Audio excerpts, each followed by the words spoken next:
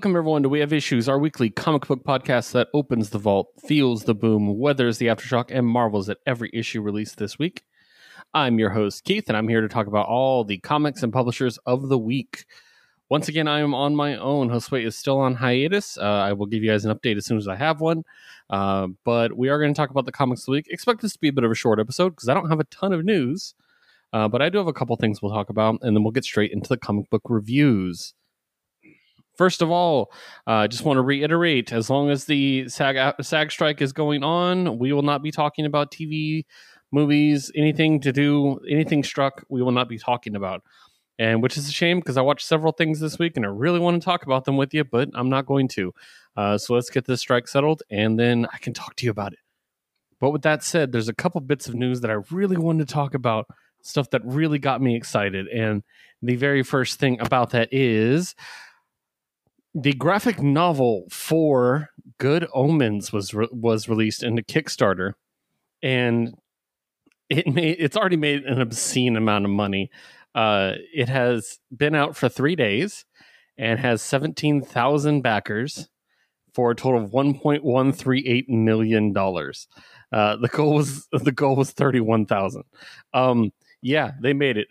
I'm one of those people, and I'm thinking about boosting my amount because some of the add-ons are really, really cool. But I recommend grabbing this as quickly as you can. It is adapted by Colleen Doran, who does a lot of the Neil Gaiman adaptations. And yeah, I'm very, very excited for this. And I wish I could talk more about Good Omens, hint, hint, but I cannot. So we're going to go ahead and move on to the other bits of news. All I have is 2 bits of Marvel news. First of all, we got a new Doctor Strange book called Doctor Strange Dimension War from James Lovegrove. And this is a novel that's going to retell kind of Doctor Strange's origin. I think that's kind of a cool idea. I like that they're starting to do these novels again. I used to really, really like reading novels based on Marvel characters. I thought they were really cool. I remember there were 2 for Generation X that I really, really liked when I was younger. And yeah, I'm here for it. So that's really cool. And the only other thing I got is that Captain America will be returning as Capwolf this fall. In the new Capwolf and the Commandos in October. I'm very excited about this. Capwolf is hilarious. For those who don't know, Capwolf is basically what if Captain America was a werewolf, and it's exactly what you think it is. It's going to be written by Stephanie Phillips with art by Carlos Magno, so already I'm in. That's just a great idea. So, but that's it. That's all I really got for news. There's not a lot of ton of news coming out right now. I think we're still in that Comic-Con lull. So what we'll do from here is we will go ahead and start talking about our comics. And as always, we don't start with a bang. We start with a boom. Boom Studios is our first publisher. And I'm going to talk about number 1, Buffy, the Last Vampire Slayer. Now, I was a pretty big Buffy and Angel fan, more Angel fan. And by Angel, I mean the show, not the character. And I used to read the comics quite a bit, but I kind of fell off after a while. And I've been wanting to get back into it. I read that last run of Angel by Christopher Cantwell, and I did like it. I thought it was really great, but I also felt a bit lost. I felt like I didn't know what was going on. But I had the opportunity to jump in here, and I'm really glad I did because this is a great book. Buffy, the Last Vampire Slayer. Written by Casey Gilley, illustrated by Oriel Rug, colored by Gloria Martinelli, and lettered by Ed Dukeshire. This is set in the future, and there's one Slayer left, and she's the daughter of Willow and Tara. And I already like that. That's a great idea. There's a sense of like, it's still a lot of fun, because one of the things that some of the later Buffy adaptations can do is it can kind of feel grim. It kind of loses that sense of humor. I still like that this is fun, but it's definitely got some darkness to it. And this character, her watchers are Spike and Buffy. And it's really interesting because it seems like they're still together and Buffy is aged and Spike is not. And I just think that's really sweet. I've always been a Spike supporter. I know he's a prick, but I don't care. But yeah, it's really good. I really like this. I know my buddy Manda, my co-host over on Jukebox Vertigo, is a big Buffy fan, so I'm probably going to have her read this because I think she'll be really interested in it. But definitely worth a pickup if you are interested. Buffy, the Last Vampire Slayer, number 1. After that is Once Upon a Time at the End of the World, number 8. Oh man, speaking of Dread, written by Jason Aaron, illustrated by Leila Delduca, colored by Tamara Bonvillain, lettered by Anworld Design, with a brief illustration by Alexander Tefengi and Lee Luffridge from the previous arc.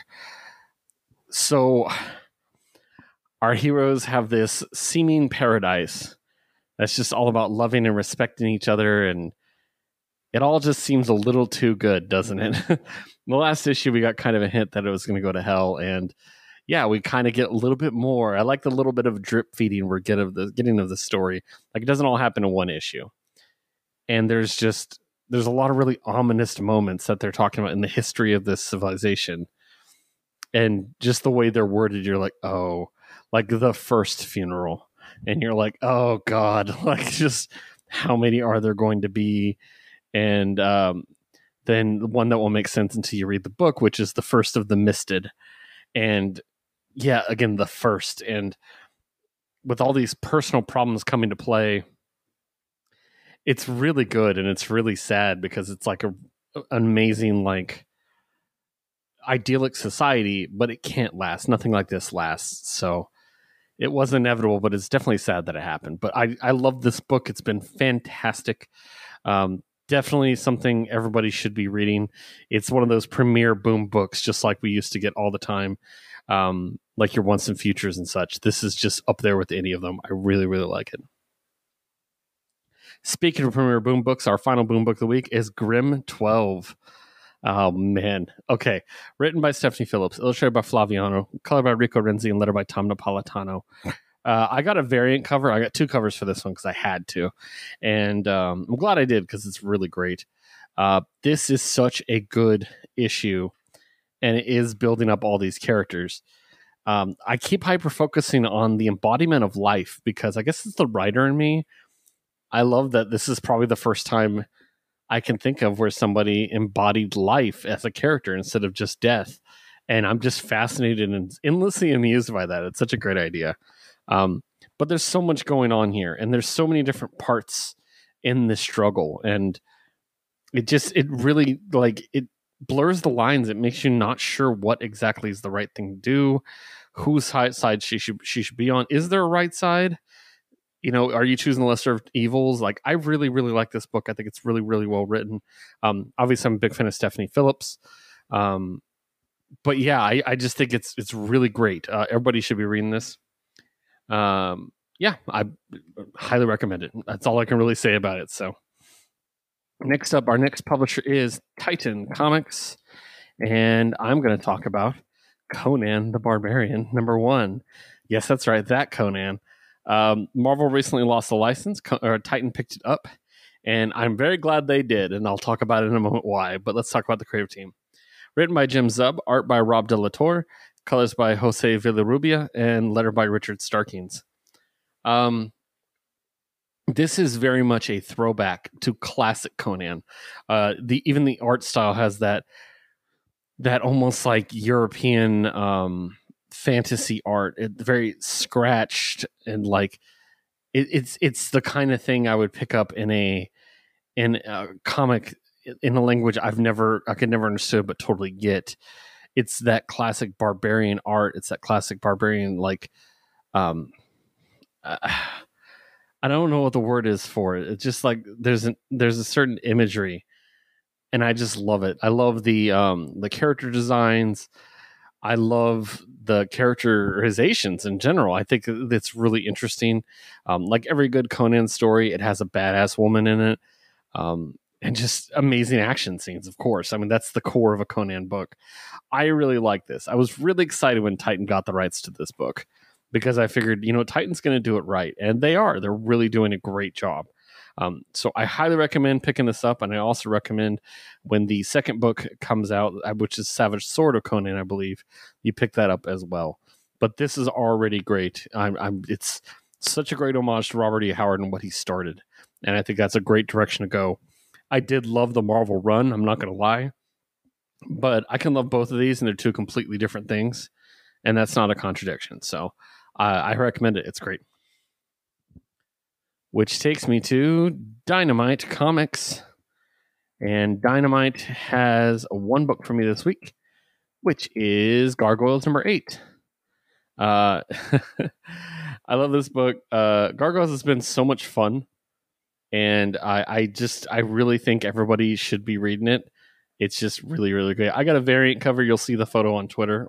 I'm not saying X, by the way, in case anyone's wondering. It's not going to happen. So, written by Greg Weisman, illustrated by George Cambadeas, lettered by Jeff Eckelberry. This one is told from the perspective of Coldfire. So I do like that each issue is kind of being from different people's perspectives. The thing is that this issue really is a Goliath story, though. And I think it's so well done, and I love the good guy improperly imprisoned but letting the system work story. I've always liked that as an arc, and I think they're doing really good job with it here. So really good stuff. Yeah, it's Gargoyles, man. Just enjoy all the Gargoyles because they're getting a renaissance right now. We need to enjoy as much of it as we can because it's fantastic. Introduce your children to Gargoyles. Go back and watch the cartoon. I promise it holds up. And after that is Dark Horse Comics. So Dark Horse has one book for me this week. I actually was not able to find a physical copy of this. It was sold out. So I had to order it digitally.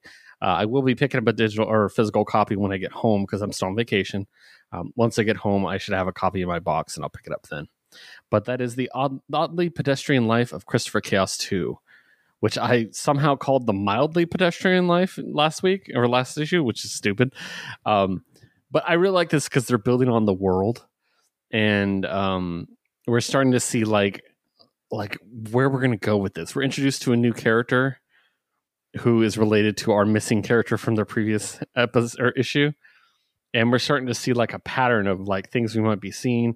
And throughout this entire thing, you know, we have Christopher and his attempts to bring back the dead, and it's just really interesting playing into all these monster tropes, and I really like it. It's almost like a teenage version of the Universal Monster, universe thing we were supposed to get that I was not optimistic about. It did not sound good, but this is really good. This comic is great, and Christopher's characterization is really, really good too. I really liked it. So make sure to definitely check this one out. It's absolutely great. Oh, I didn't do the creative team for it.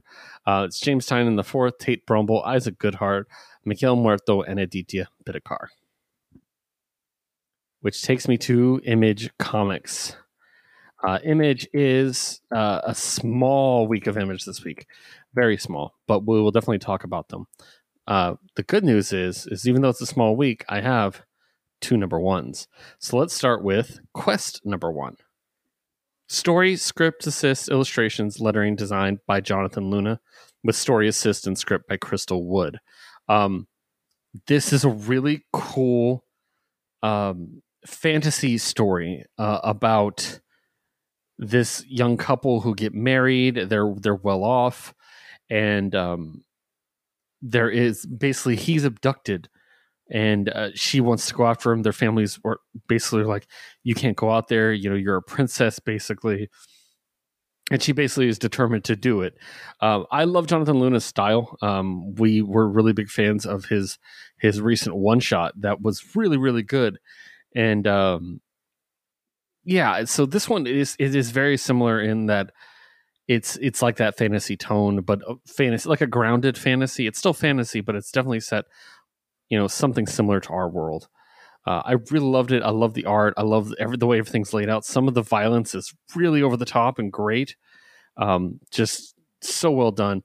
And I will say that the final image, which, spoiler alert, is someone helping her sneak out of the palace to go rescue him. That final page is a great page. I love the art there. If that was the first image you saw of this book, and anyone would pick this book up. So definitely it's going to be a one to keep an eye on. I really like Quest already, so I'm definitely going to be picking it up from here. And my other number one is The Sacrificers, number 1. Now, Josue is usually the one who picks up Rick Remender books because he just loves Remender. I do sometimes, but I'm not committed to Rick Remender like he is. So I picked this one up, and I really like it. It's very twisted, and it's 100% a Josue book I'm going to recommend for him. Written by Rick Remender, art by Max Fuamara, color by Dave McCaig, and letter by Russ Wooten. This is set in another world, a fantasy world. Funny because I just spoke about Quest, where it's like a grounded fantasy. This is very different because you have these people that are anthropomorphic animals, and it's just so awesome and stylized. The artist is obviously the perfect person to draw this, and I think that's one of the things that really helps this story. And it's this grim tale, almost like fairy tale levels of weird grimness of saving the people from this system that they're caught in. And I really like it. I really enjoyed that. There is a second part that is more about the upper crust that I won't get into too much because I think I'm going to get more about that in the next issue. But this is really, really great. I really enjoyed this book. It's very stylistic and it's very beautiful. And the one thing I will say is Rick Remender does give a shout out to David Lynch, the filmmaker, in his letter, and it makes sense to me. It definitely makes sense. If you're a David Lynch fan, this is probably a story that you probably really dig. So, yeah. So The Sacrificers #1, another great #1 from Image this week. And my final Image book of the week is a finale. That's right, 2 #1s and a finale. This one is Black Cloak #6. Anyone who knows me knows that this book is one of my favorites. So that's why it's my book of the week. Written by Kelly Thompson, art and colors by Meredith McLaren, letters by Becca Carey. We wrap up the story, and I just want to rant a little bit about this book and how great it is and how not enough people are reading it. This is one of the coolest like fantasy tales I've heard in a long time. It's a unique world. Meredith McLaren's art is so perfect to make it unique and not look like anybody else, but it's still recognizable. It's not a completely out there story or anything like that. Again, I'm gonna hit up Meredith when I say this, but Meredith's art, she has a way of conveying emotion through facial expressions in art that I just don't see from anybody else, and I just love it. It's just a really well told story, and this is a huge issue. It's gigantic, and it's so good. We wrap up the murder mystery, and it's a very satisfying conclusion. And as I finished it, I was like, well, that's it. What a great book. I'll never see it again. And then I read Kelly's note in the back, which is that, yes, they've been renewed for a second volume, which is the best news I've heard all year. So please, please, please, please, I'm begging you, pick up the trade for this book when it comes out. It's coming out on September 13th. Pick it up, buy the back issues, make your friends read it, make them buy it. Everybody read this book. And when volume 2 comes out, I want you to read that one too, because I want this story to continue. This is one of my favorite, most unique, most original stories in comics. And the fact that I see nobody talking about it is the biggest heartbreak I can think of. So please, please, please, please, please, please, please, please read Black Cloak. And with that, let's talk about the big two, starting with DC Comics. City Boy #3. I've really been enjoying City Boy. I think it's really great. I'm a big fan of Greg Pak, who writes it. So Greg Pak's the writer. Art by Minkyu Jung, colors by Sunny Go, and letter by Wes Abbott. This one is really cool. I'm starting to get like a feel of maybe we're going to be doing a tour of the cities in DC with City Boy. I thought it was going to be centralized mostly just on Metropolis, but it does kind of tease at the end of this that maybe they're going to Bloodhaven next. I really liked it. It is about his past. It's about him coming to grips with what Metropolis means to him and the things that he associates with Metropolis. And it's about him controlling his powers. He's incredibly powerful, and he has to learn to control that. And I really like it. I love City Boy as a character. It's a unique story. It's a unique power. It's not something I've ever really seen outside of like D&D homebrew, you know what I mean? Like an urban ranger who can control the city itself or something like that. But other than that, I just think it's great. I love the character. I think he's fun. His interactions with Superman in this are really great too. So everybody should be reading City Boy. Like just part of the AAPI Trinity that came out that month. This is really, really great. You should be reading it. So definitely check it out. Okay, next up is Adventures of Superman John Kent number 6. So this wraps up the Injustice saga with him on the Injustice Earth, written by Tom Taylor. Art by Clayton Henry, colors by Jordi Belair, and letter by Wes Abbott. So it wraps up the story. Now, I'm going to be clear. I'm not a big fan of Injustice. I don't like when DC gets grim. I don't like Deceased. I wasn't a big fan of Flashpoint. I just don't. It's not what I'm looking for from these characters. So I want to be clear. I'm coming from that point of view when I talk about this. I liked this story. I didn't want John's first arc to be an Injustice because it seemed odd to me. But I also understand that you got to look at things in a bigger picture. And I didn't want to overreact at first because, and we'll be talking about overreacting to the story in a moment, but I didn't want to overreact at first because I was like, this has got to be meaning something. There's got to be a reason they're doing it. Tom is smart enough. He's got to have a reason, something he's setting up. And I really liked this. I thought this was a really interesting story. Yes, I do think there was a bit of contrivance at the end to prevent an actual confrontation. I definitely think the whole point of the story is to show the difference between John and this alternate Superman, to show that the links John will go to not make it a fight, especially when the person he's fighting has his father's face. But I definitely think John, I think the whole point of the book was that John was seeking justice. He said, you're my father. You need to do better. But he does flat out tell him, you are not Superman because Superman would not do this. And he said, you need to face justice for what you've done. Like, he was trying to get this handled in a peaceful manner and not just simply punch the guy because that's the most convenient way to do it. Like some people online would want you to believe. And yes, then there's a Deus Ex Machina that gets rid of him. And no, that's not the most satisfying ending, but there's reasons for everything that happens. And again, as somebody who does not work for DC, as someone who does not know what direction stories are going towards, what John Kent's facing next, what they're going to do next with the Injustice license, I'm not going to presume to know this was a bad decision, because this is probably a right decision for a direction they were going, and we just don't know yet. So I if I sound annoyed, I am sorry, but I'm just really sick of these hot takes online that specifically call out creative people that I really appreciate that have no idea what they're talking about, who take 2 panels out of context and decide that something is bad, decide that something was done incorrectly. People who don't even realize when the creator is talking about a different arc, but decide that they dunked on him and everybody's like, oh, congratulations, you showed him. It's obvious you just have a vendetta against this guy. Okay, you're obviously not reviewing this in good faith.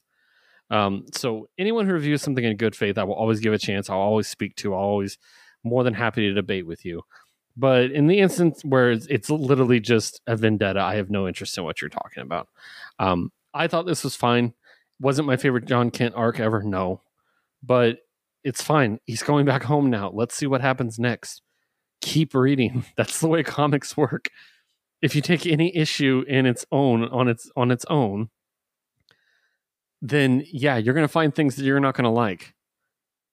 And I don't know what to tell you. You can't do that in a serialized comic. It's foolhardy to do that. So I'm going to get off my soapbox because yeah, that's going to get boring. But if you are not enjoying it, don't read it. And please stop telling me on Twitter because I don't care. Next up, Sandman Universe Special Thessaly. I really like this book. I'm a big Thessaly fan. She's probably my favorite Sandman character if I had to pick one, because she's just a badass. But written by James Tynion IV, art by Maria Lovett, lettered by Simon Bolin, text page designed by And World Design. I actually really liked this one quite a bit. It does involve Thessaly interacting with a young woman in the film industry, and it's very interesting to see right now with everything going on in Hollywood, to see this young woman who is very dissatisfied with her job and what she has to do. It's just like an interesting reflection. Not that it has anything to do with the same things. It was just a very interesting read. We also get an appearance by a very familiar face, another former lover of dreams, which I thought was great. Just overall great. And honestly, anything Maria Lovett draws, I'm going to buy because it's just always incredible. Very underrated Eros and Psyche, by the way, in case anyone out there hasn't read it. It's totally wonderful. Make sure to pick that up. But yeah, I do like that we're setting up something big in this Sandman universe, and something is going on in LA, and it tied in the Dead Boys detective and everything. So we'll see. And now we're going to talk about Night Terrors for a bit. Night Terrors, Batman, number 2. This one is written by Joshua Williamson, art by Guy and March, colors by Tomeu Morey, and letter by Troy Peteri. I love Guy and March, so this is a wonderful story anyway already for me. But yeah, I really liked it. It's Bruce, fighting his way through his worst nightmares, and they make the point. I have this thing where I don't like Bruce's like over prepared, where it sounds ludicrous when he says things, and it's kind of in this one. He's like, well, I've always been able to manifest myself in my dreams before and stop myself in nightmares. I'm like, oh, come on, Bruce, Jesus Christ. But it's fine. It is what it is. He's not able to because Deadman's controlling his body, so he has to, actually travel through his nightmares and such. And I think the conclusion of it is really interesting. I like it. I love when you take Batman and you make it an emotional journey. You make it a triumphant journey. You make it about caring about others. And I think that's what we accomplished here. And short version, because I'm not going to completely spoil, but old Bruce meets with young Bruce and basically tells him what he has to look forward to. And I loved it. I thought it was really cool. It's a very good summation of the Batman story in Night Terrors, knowing that he's going to be in the main book from this point forward, obviously. So, yeah, pretty good. I really enjoyed it. And next is Night Terrors Black Adam 2. Written and illustrated by Jeremy Hahn, colors by Nick Filardi and Rex Locus, and letter by Troy Peteri. I like this one quite a bit too as well. I'm a big Black Adam fan, going back to like the 52, the original 52 run. That was such a really cool, compelling story. And this one, one of the things I love is Black Adam's stubbornness, his pigheadedness, and his like desire to face everything with overwhelming strength and domination, and that gets him in trouble. And that's one of the things that makes him a cool and compelling character, is because he's not perfect like that. No matter how powerful he is, he just, hits the thing. So I think that's really interesting. But yeah, it's really cool. This one's obviously one that's going to be continuing in Night's End. So we'll see where that goes. But yeah, I did enjoy it quite a bit. We'll see where it goes from here. And now my surprise DC book of the week. And anyone who knows me knows this is going to be a very interesting thing for me to talk about. Night Terrors, the Joker, number 2. Everyone knows I hate the Joker. It's just my number one thing. I just hate the Joker. I think he's the worst comic book character ever. This one is written by Matthew Rosenberg, art by Stefano Raffaelli, colored by Romero Varda Jr., and letter by Tom Napolitano. Now, here's the thing. I love this book. The last issue, I reviewed it, and I was like, I don't like the Joker, but this was good, and I like Matthew Rosenberg, so yeah. Great stuff. I said something like, it was one of my favorite Joker stories in a while. That's cool. I loved this. This is a killer 2-part arc that really took a lot of what I hate about the Joker and put it on its head. I love the fact that it avoided some major cliches that would have really annoyed me. And I should have seen it coming. Matthew Rosenberg has always done a really good job of twisting things in a way that I never thought of. There's the obvious, the Joker's worst nightmare is Batman is gone. But it goes so much beyond that. There's like little touches in this. Like, if y'all don't remember, Joker is working for Wayne Enterprises now. And then there's the bit about how HR has told him multiple times to stop making jokes. And I love that because it's the Joker. And that is a little bit of a nightmare for him, isn't it? That's just one of those little niggling things that would get under his skin. I like the appearance of the other villains. I love this dream Bruce Wayne that's just absolutely disturbing. And I love, and I'm just going to say this because Batman is dead in this nightmare.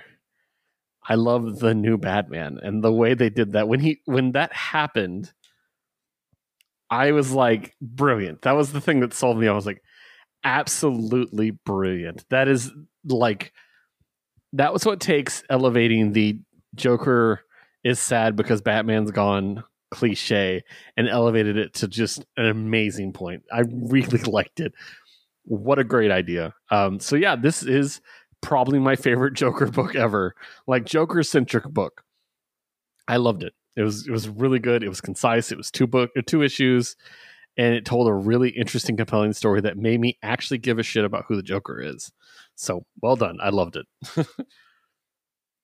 And after that is Night Terror's Poison Ivy #2. This one was written by G. Willow Wilson. Of course, I didn't have the credits up. Okay. Yeah, written by G. Willow Wilson. Pencils by Atagon Ilhan. Inked by Mark Morales. Colors by Reef Prianto. And letter by Hassan Atsmani Al-Haw. I really like this one because the art is terrifying. It's absolutely terrifying art in a different way than the Poison Ivy normal art is, which is also terrifying. Yeah, it's just creepy and I can't explain it to you. You have to see it for yourself. But some of it is just downright unsettling in a great way.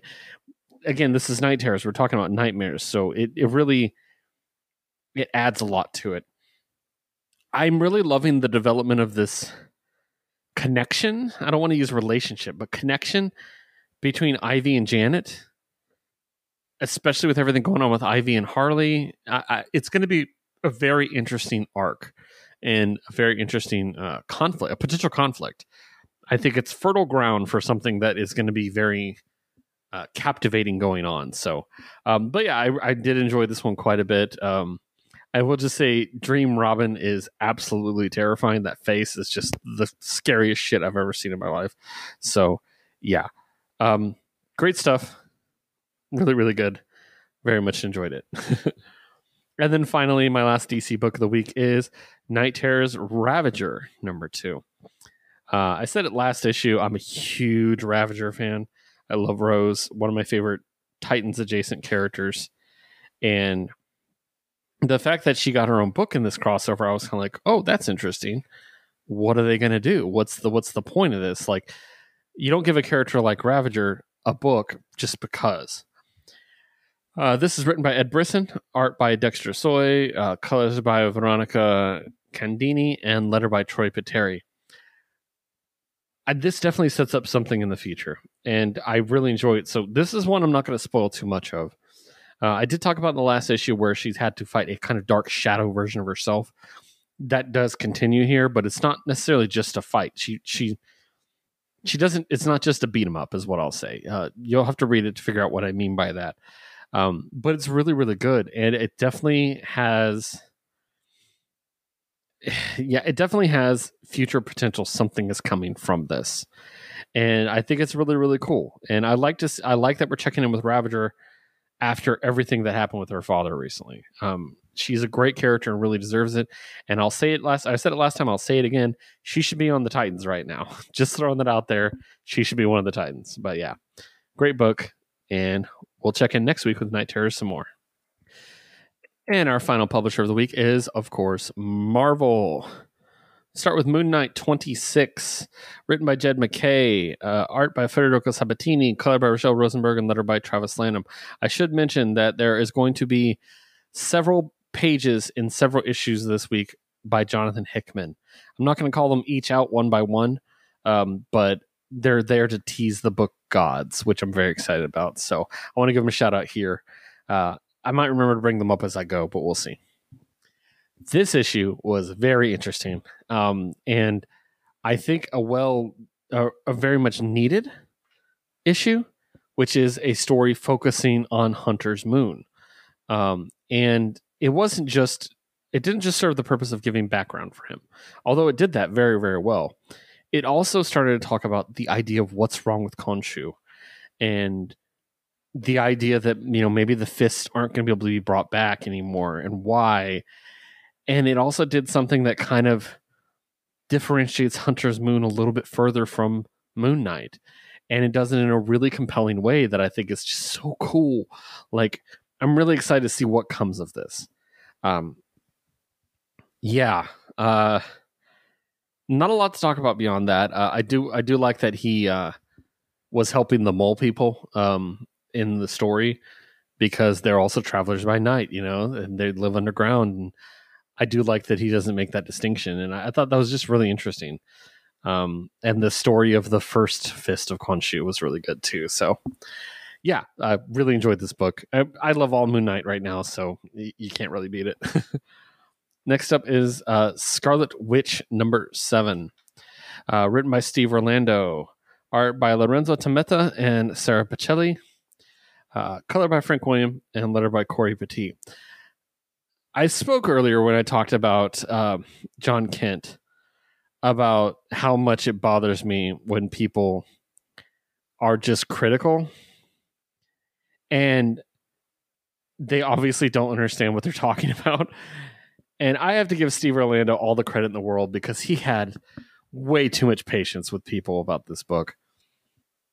I would not have been able to handle these people like he did. So kudos to you, Steve. I love this book. I really enjoy it.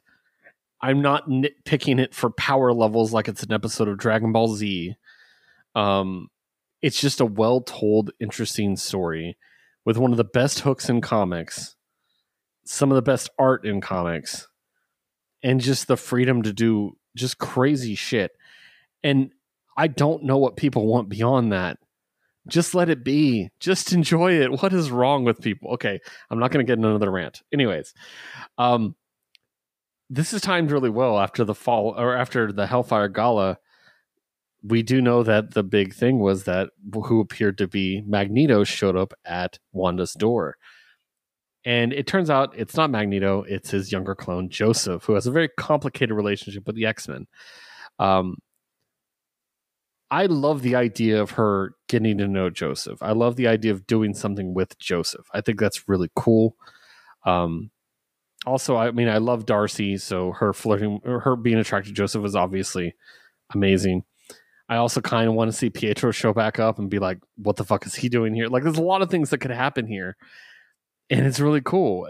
And in the middle of all this, there's also an adventure where Wanda goes to the Wizard of Oz. And I'm not going to spoil anything. I love it. I'm a huge Oz fan. I remember I spoke with David Papose about this a while ago, about how Oz is just this really interesting thing, and how there's so much deep lore that people don't realize because maybe they've only seen the movie or read the first book. It's just really cool. It's really well done. And it also shows a different angle on the kind of people that can come through the door for help. That maybe they're not always these good altruistic people. So I thought this was great. I hope we get more of this book, because it's been one of my favorite Marvel books of the year. And people need to start buying this book. And I swear to God, if I see another person being like, but Wanda was less powerful, then I'm just going to punch you. Just shut up. Just read the book and enjoy it. Moving on. Next up is Fantastic Four #10. Written by Ryan North, art by Alejandro Fernandez, color by Jesus Burdov, and letter by Joe Caramagna. I'm not going to give a full summary of this issue because it's the journey. It sounds lame, but this issue is the journey, and so I recommend you read it yourself. It has to do with the Fantastic Four as an icon, as the impact they can have. If you ever watch a sci-fi show like The Orville or Star Trek or something like that, they will inevitably have an episode that's similar to this. And that's what I loved about it is like, yes, this is a sci-fi trope to a point, but it's so good. And it's told in a very Fantastic Four kind of way. So I loved it. It was a really cool mystery. It was a really cool, like, creepy factor to it, but still decidedly Fantastic Four. So I recommend reading it. Everything Ryan North has done with Fantastic Four since he's taken over has been amazing. So I always recommend it, but this one especially. Now we're going to talk a little bit about a magic book, Doctor Strange #6. And I'm just realizing I should have put Scarlet Witch before Doctor Strange to get a little synergy, but here I am.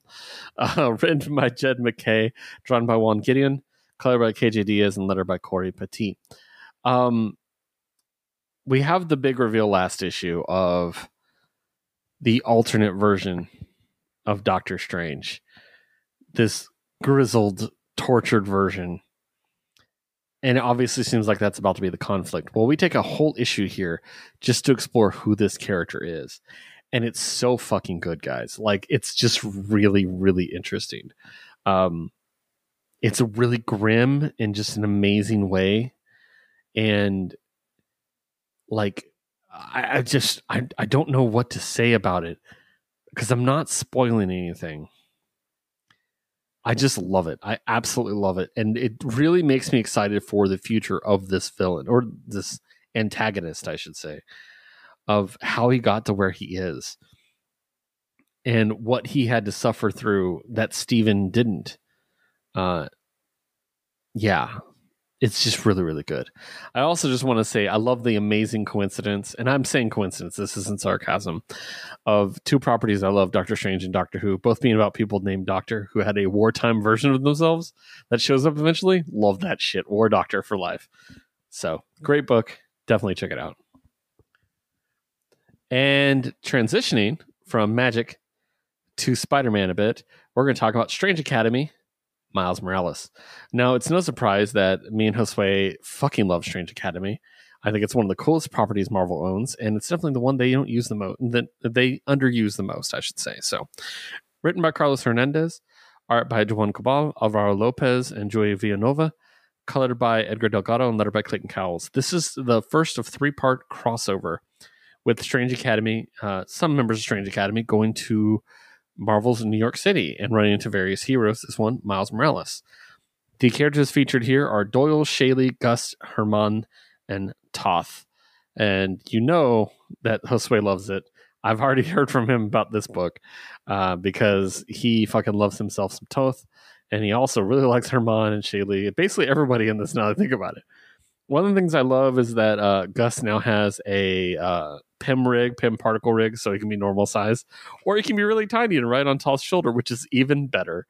And basically, it's just a fun book. It's just a really fun book that I had a great time to reading. There is also a guest appearance by a very naked Thor, which is excellent. There is also basically the most powerful magic of all, math. It's about math, people. It's a comic book about math. Why aren't you reading it already? Isn't that enough for you? Go read it. It's about math. It's fantastic. But yeah, more Strange Academy forever, please. I want a Strange Academy video game. How great would that be? Persona 5, but Strange Academy. Is anyone listening? Please, give it to me now. And next up, my other Spidey book of the week is Amazing Spider-Man Annual 2023, written by Erica Schultz, art by Julian Shaw, colored by Andrew Dahlhaus, and lettered by Jokar Magna. This is a follow-up to the Hallows Eve mini, which was so good. And we need more Hallows Eve. She's just so good. This is her trying to break Ben out of limbo. And it's so interesting because I do feel for her, and I feel like I want her to be happy, but at the same time, I really feel like this is what Ben needs. And so it's just this really interesting, like, conflict in me about them. And so obviously it doesn't succeed. We see Maddie address it directly. We also get a few teases about a bunch of refugees from Krakoa. So tying more into the Fall of X stuff. So, and probably into the Dark X-Men book, actually. But I really like this, and it definitely sets up something, maybe not something further, but it maintains this coldness between Hallows Eve and Peter in a way that will definitely probably pay off later on. So really, really well told, and it is an excellent next step in the story of Hallows Eve. So, yeah. And that takes us to our X-Men books. Let's head over to the island of Krakoa, because it still exists to me, damn it.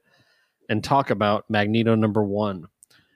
This is a flashback tale, and we've been getting a couple of them lately, but I really like this one. It just hit me a little differently. Written by J.M. DeMatteis, art by Todd Knock, color by Rochelle Rosenberg, and letter by Travis Lanham.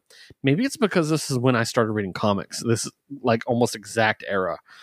But it is about the time where Magneto was the headmaster of Xavier's school and was teaching the New Mutants. And basically him dealing with the fact of his past as an evil mutant versus teaching these young good mutants, and the obvious conflicts there, and how the kids can see him differently and say, this isn't, like, how can you say this to us when you were this terrorist? And it's just really interesting. It has a great spotlight on Wolfsbane, who is one of my favorite New Mutants. When I was young, I had a crush on Wolfsbane. I always thought she was super cute, and it's probably the accent, but and some great villainous cameos too as well. I just really enjoy it, and I want to see where it goes because it seems like a cool, unique story, and it definitely seems like something with some weight to it. Some of these flashback tales don't really feel like they matter, don't feel like they need to exist. This one definitely, I think, has a point, and I think it's going to be interesting, especially with Magneto not being alive at the moment. So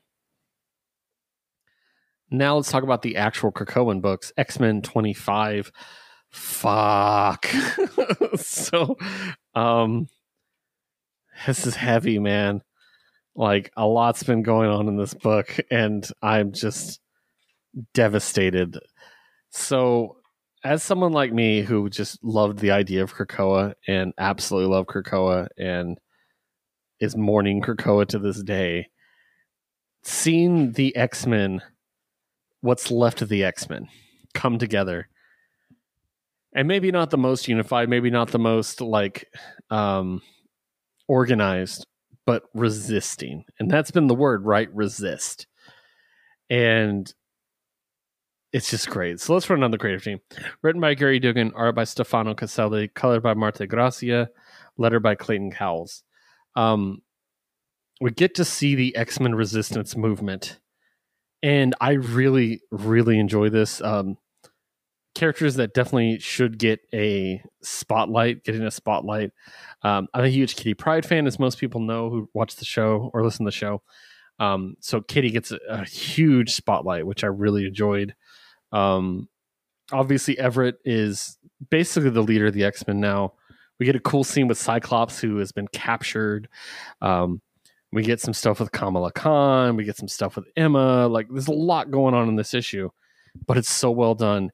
And we get to see the new viciousness of Kitty, or not new, because those who know Kitty of old know this is something she has always been capable of, but just doesn't do. And now this is the point they've pushed her to, which is a really compelling story. So I'm very excited for this next era. I'm just hoping it ends with Krakoa coming back because I love it too much. So yeah. That brings me to our final book of the week, which is Astonishing Iceman #1. Once again, written by Steve Orlando, doing double duty this week and killing it both times. Art by Vincenzo Corrado, colored by Hava Tartaglia, and letter by Travis Lanham. We find out how Bobby survived the mutant massacre, and it's satisfactory. I know some people are going to be like, meh, well, I don't care. But I love it. I think Bobby is a cool, compelling character. It's a character I have a complicated history with, but somebody that I just truly, generally love. And I already like where this is going. I like that we're embracing his power level. I like that he is just a thorn in Orcus's side this entire time. And I think we're setting a tone of basically this resistance movement of X-Men, and all these books are going to be about just basically what Orcus did to the X-Men to set up the Hellfire Gala, just attacking them from every angle and picking at them. Well, now it's the X-Men's turn, and that's what they're going to be doing. And I love that. I think it's so cool because the X-Men, as much as I love Krakoa, should be underdogs. That's the key. They're always going to be a little bit oppressed, which is unfortunate, given that the comparisons for the X-Men. As a queer man myself, it's important to me that the X-Men be treated, well, and not completely oppressed and hopeless. It gives you hope when you see them succeed. If you are someone who is not from a traditional background, race, gender, sexuality, whatever. And so this is like one of the iconic ones of it. It's Iceman. He's insanely powerful. He is a gay man himself, and he's never been taken seriously until recently, and it's so great to see that happen. So I'm all for this. I cannot wait for the rest of these X books. I think they're going to be amazing. And that's all the books I got this week. I did want to go ahead and mention I went shopping in Washington, D.C. while I'm in Virginia. I went into D.C. on the day that the entire place almost blew away in a storm. But I did get to pick up some books. So I wanted to go ahead and just quickly pass it on. I picked up The Prince and the Dressmaker by Jen Wang. That is off a recommendation of Ben Kahn and my buddy JD. Also, JD's mom is in the hospital or is ill right now. So best of luck, JD. I'm with you, buddy. If you need anything, let me know. I also picked up Rockstar and Softboy Go to Space, which I loved the first book and did not know this one came out. So I'm very excited about that. And I also picked up a book from Stephanie Phillips, Julia Lally, and Lee Luffridge, which is 8 Limbs, and it's about Muay Thai. It's funny because I picked it up at the store on Saturday, and the young girl's like, "Oh, are you going to be for the signing tomorrow?" I'm like, "What?" She's like, "Yeah, we're doing a signing for this book tomorrow with Stephanie." I'm like, "No, I'm not in town tomorrow." And I was like, "Man, I should have came in on Sunday," and I was annoyed with myself. But I still picked up the book. And very, very excited to read each and every one of those. And the final book I picked up this week was the Marvel Multiverse tabletop RPG book, the full version. And I'm very excited to be running some games. I already have a storyline in mind, and it's Krakoan based. So if anyone out there is still listening and wants to play a game, let me know. We'll talk. With that said, those are the issues that we had this week. Make sure to check me out on Twitter. You can find the show at WHI Podcast. You can find me at WHI Podcast Keith. You can find producer Liz at WHI Podcast Liz. And you can find Josue at Josue Reads Josue. Make sure to check out our other show, Jukebox Vertigo, at Jukebox Vertigo on Twitter. That is our musical playlist building show, which is currently on hiatus, but you can go back and listen to the old episodes. Particularly listen to our End of the Year Awards and our Pride episodes. We have a lot of pride in them. Like, they're a lot of work, but they're a lot of fun with so many special guests. So make sure to check that out again, once again, at Jukebox Vertigo. Also, you can find Josue on Twitch at Josue Plays Josue. I think he's going to be getting back into the idea of streaming a bit, hopefully soon. I know he's very busy, so that's why he hasn't been around. But make sure to follow him at Josue Plays Josue. I know it means the world to him to see people following him there, so make sure to do that. And then finally, make sure to follow Certain POV. This is the network that Jukebox Vertigo is under and covered in amazing podcasts that I can't recommend enough for each and every person out there. There's something for you, I promise. And I probably guest starred on it at some point. So they're on Twitter at Certain POV Media. There's also a link to a Discord there. And to be honest, the best way to find me is to probably go to that Discord because I check it all day long. Those are the issues that we had this week. Don't forget to backboard and box your new books, and we'll see you next week with a new batch of beautiful books. Stay safe and read more comics.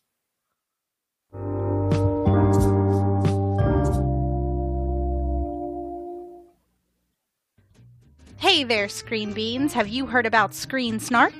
Rachel, this is an ad break. They aren't Screen Beans until they listen to the show. Fine. Potential Screen Beans. You like movies and TV shows, right?